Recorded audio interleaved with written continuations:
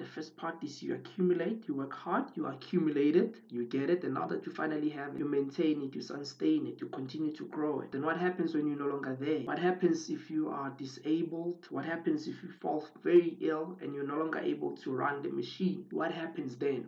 See, that's why estate planning is important, because it looks at things like that. It looks at protecting those assets. You work so hard to have them. You give a lot of time to accumulate all your belongings, all the things that matter to you, because you have other things that matter to you and other people that matter to you.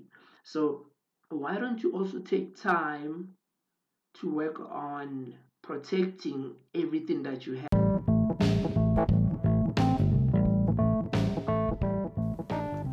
Hello and welcome to Minus 5 is to 5 Finance, the podcast show.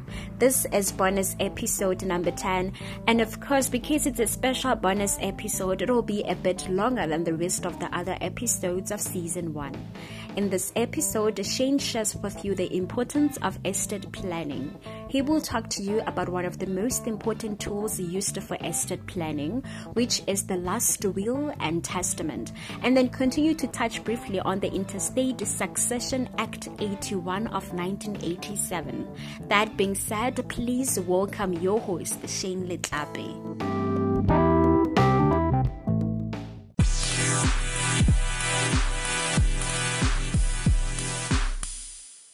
The introduction, it's not me anymore. The lovely Bibilo. Thank you so much for the lovely introduction, Bibilo. I really appreciate it. It's very lovely. You'll be hearing a lot of her, especially in season 2. So in today's episode, it's going to be very long. It's a bonus episode. I'm going to talk to you about a very important subject that I've realized since I've been in the industry. A lot of people don't really take notice of it. I don't know the real reason why, but what I've seen is the most obvious thing that I've seen is people think that it's only for people that have a lot of money, and that's estate planning. But before we go into estate planning, let's first understand what an estate is, right? So when I talk about an estate, I'm referring to all your belongings, I'm referring to your assets, I'm referring to everything that's yours. I'm referring to your property, I'm referring to your business, I'm referring to your shares, investments, all those things that you work so hard for.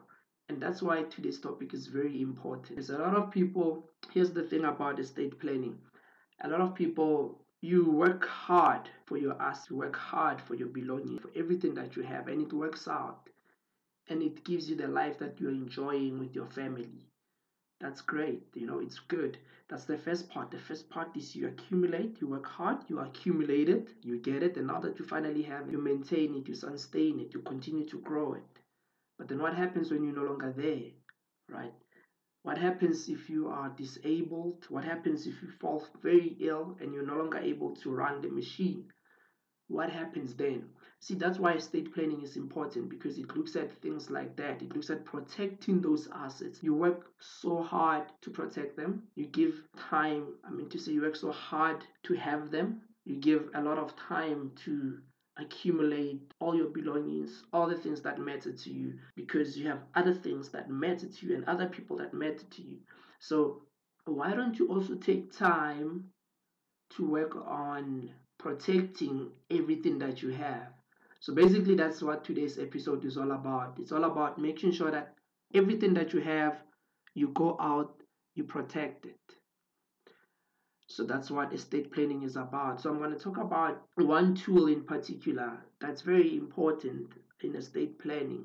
So there's a slide, or there's a topic that I've been working on to stress the importance of making sure that you protect your legacy.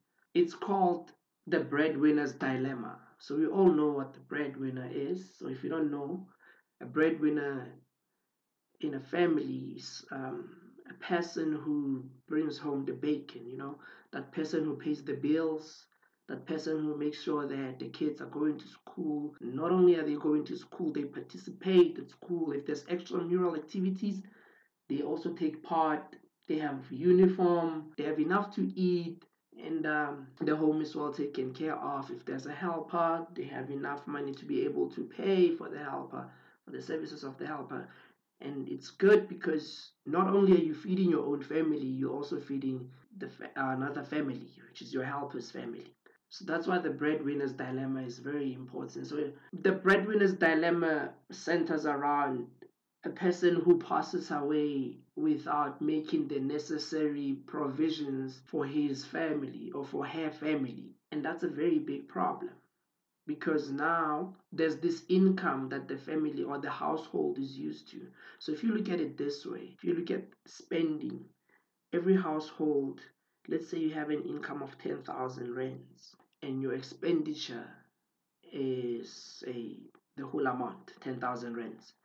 And if you look at how the 10,000 rands comes in, if there's two partners, say one contributes 5,000 and the other contributes 5,000. If the one partner is gone and didn't make provision for that 5,000 when they are no longer there, it's going to be a problem because the lifestyle is a 10,000 rands lifestyle. Now the other part is missing, the 5,000 is missing. All right, so that's what the breadwinner's dilemma looks at. It looks at the missing part or the missing piece. How do you make sure that when you are no longer there, your family can still continue to live and enjoy the life that they have been accustomed to, the life that they are used to? That's the whole idea or the whole thought process behind the breadwinner's dilemma. When I sat down and I thought about it, and I said, and I was talking about things like your type of insurance that a lot of people really purchase. There's nothing wrong with any kind of insurance, but it's very important that you align it with what you need. Remember, insurance addresses a problem. It's a product that's a solution to a problem. So that's why it's very important to understand deeply what your problem is. All right. So that's what I look at when I talk about the breadwinner's dilemma. And how does it all tie in with estate planning? It ties in because in the breadwinner's dilemma, when I talk about that missing piece, I talk about things like that you can do to make sure that there's provision for that. But obviously, when you sit down with your advisor and you have to do the necessary calculations or the analysis to make sure how much cover you need personally. So things like your life cover. So that's some of the topics that I look at there. Things like your illness cover, things like your disability cover. Should you become impaired? Should you be disabled? Then what happens? Should your dreams now be on hold? Certainly not, because your life will still go on. You'll still live. All right.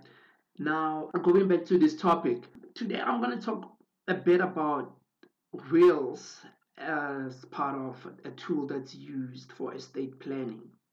So, why is a will important? I want to give you a few valuable points. All right. So, cohabitation, for instance, if you find yourself in a relationship where you've been living with your partner for years now, you probably even have kids, you're a family, however, or you're planning to start a family and have kids, however, you are not legally married. Legally married will be you are not married through civil union or common law, right? So you've been living together. So there's a misconception that when people live together for a very long time, they'll be recognized as married. No, no, no. That's not true. That's not true. And it's a very big problem because you've probably accumulated assets together in that relationship. You've worked together. You've made sure that whatever you have, it works towards building the lifestyle that you want to live.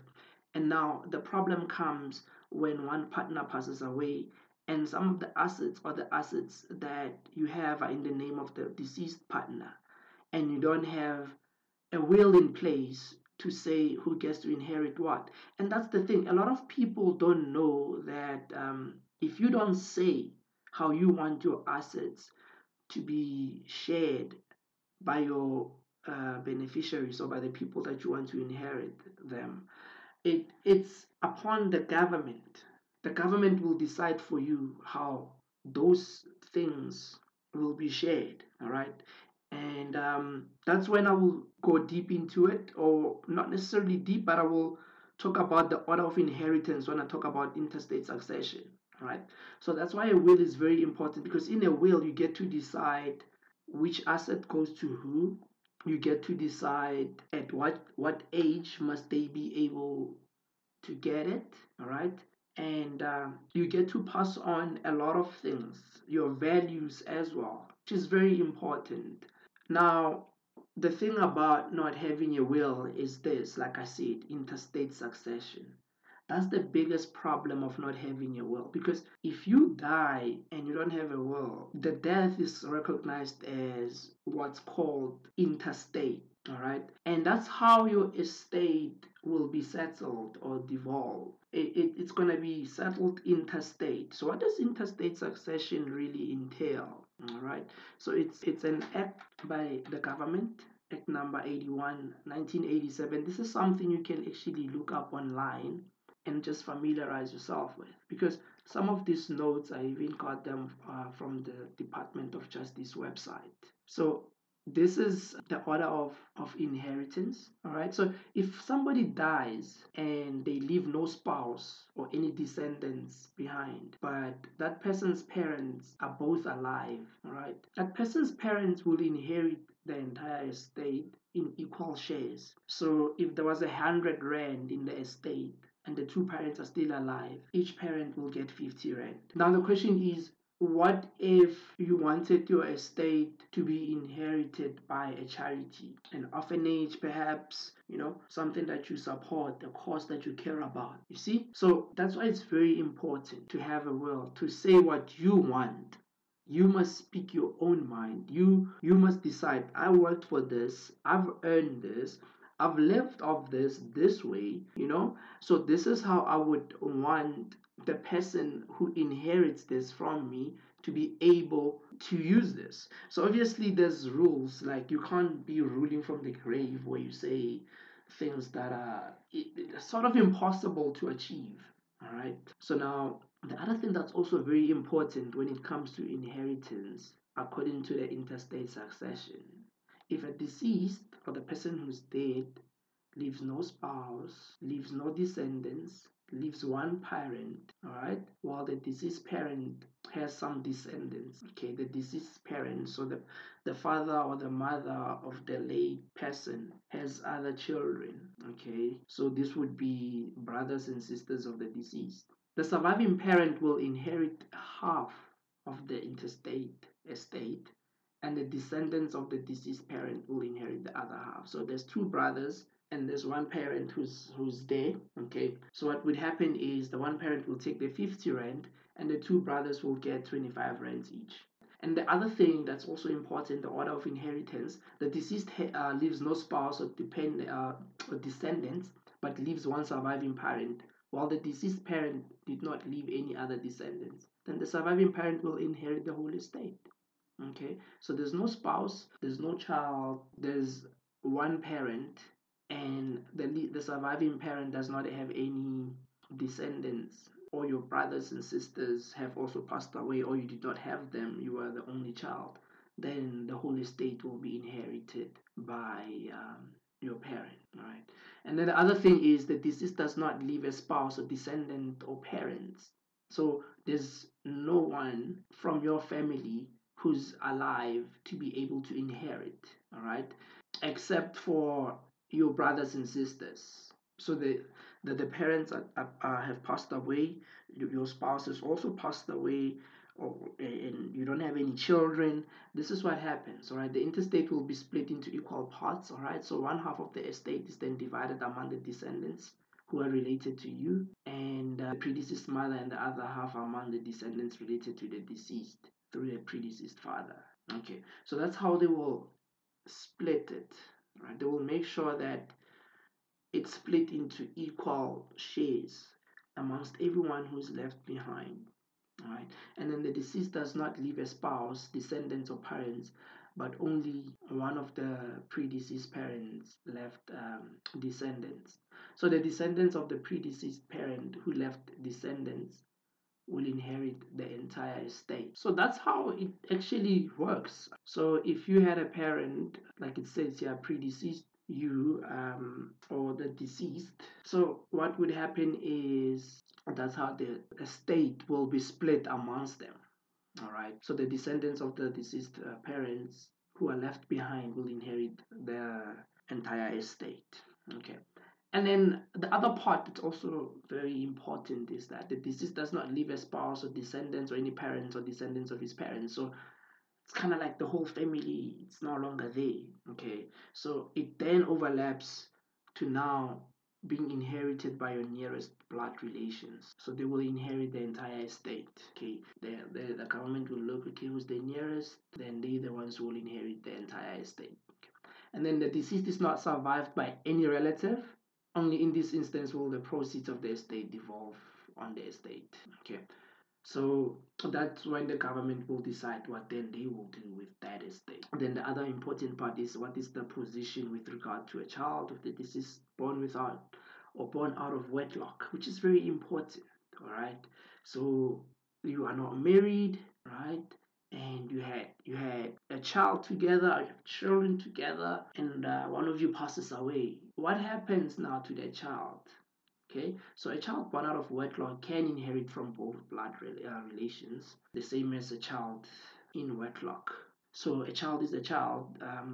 They look at blood relations. So if your child is your biological child, then they'll definitely be able to inherit. But then they will inherit interstate. So you saw all those rules there. So what if your child is a minor? Then that's what's important about the will. You get to decide what happens. Every stage, and you keep updating it and you keep updating it. So you definitely don't want to find yourself leaving your estate in the hands of the government. Okay, so the last part that I will touch on is an adopted child. Right, so what happens to the adopted child when the parents are gone? So an adopted child will be deemed to be a descendant of his adoptive parent or parents and not be a descendant of his natural parent or parents, except in the case of a natural parent who is also the adoptive parent of the child or was at the time of the adoption married to the adoptive parent of the child.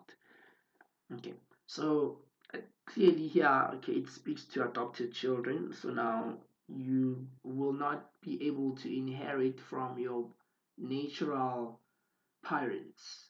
All right, you because you are no longer a descendant of your natural parents. Okay, according to the interstate succession. So that's why it's critically important. So there's instances where there's people who probably are in a marriage, they living with another partner, and they had a child before then. The child is living with their other parent in another marriage or another partnership, and then what's happening is the child is being raised by that family. Okay, and then it so happens that they decide to legally adopt the child, meaning fine, it's the mother's biological child, or in that instance, or the father's biological child in that instance. But then the mother decides, okay, since me and you are married, I might as well take legal custody of this child as well. Okay, so that's why, or not married. Okay, but then I might as well just take legal custody of this child. So what would happen is now the natural parent will then now by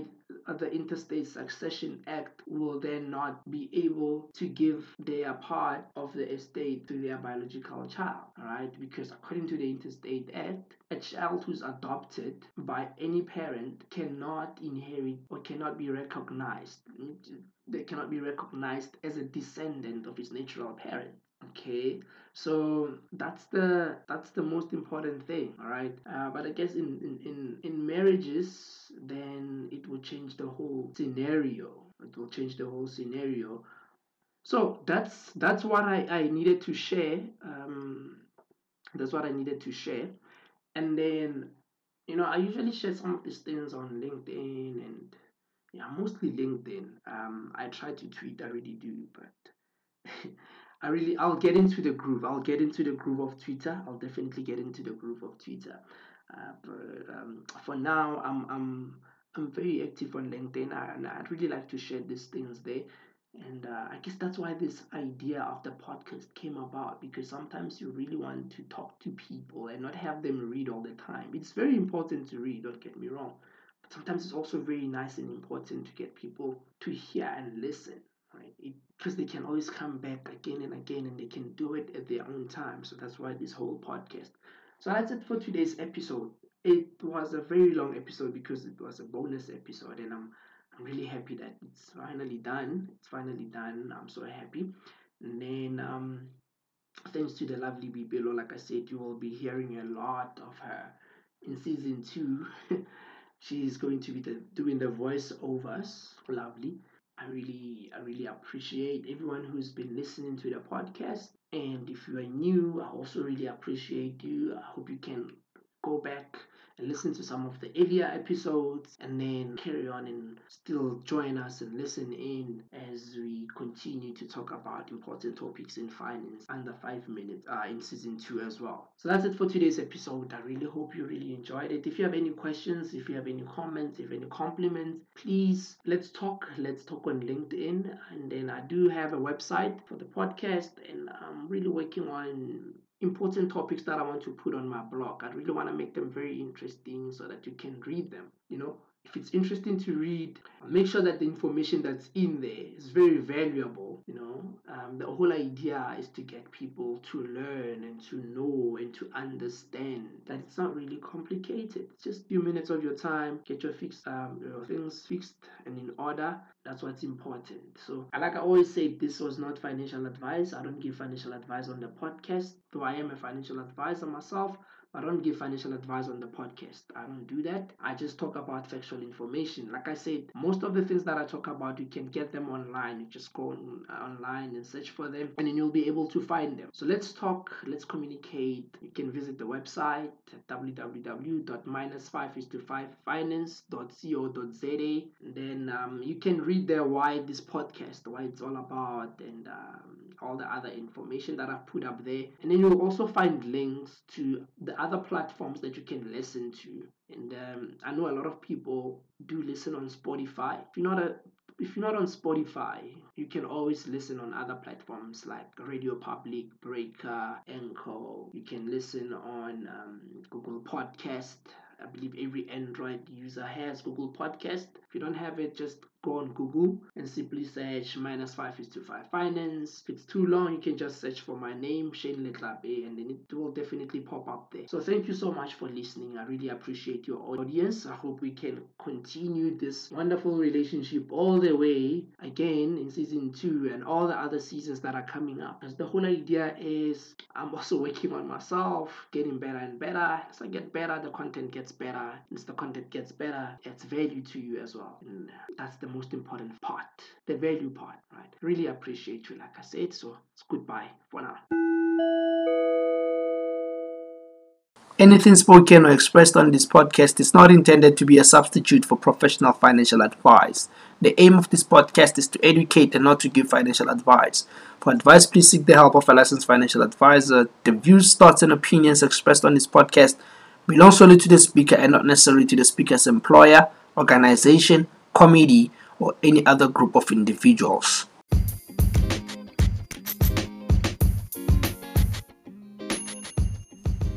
We hope you enjoyed this special bonus episode. So here is what we would like you to do. Let us know what you thought of it. Please go onto our website and leave a comment there.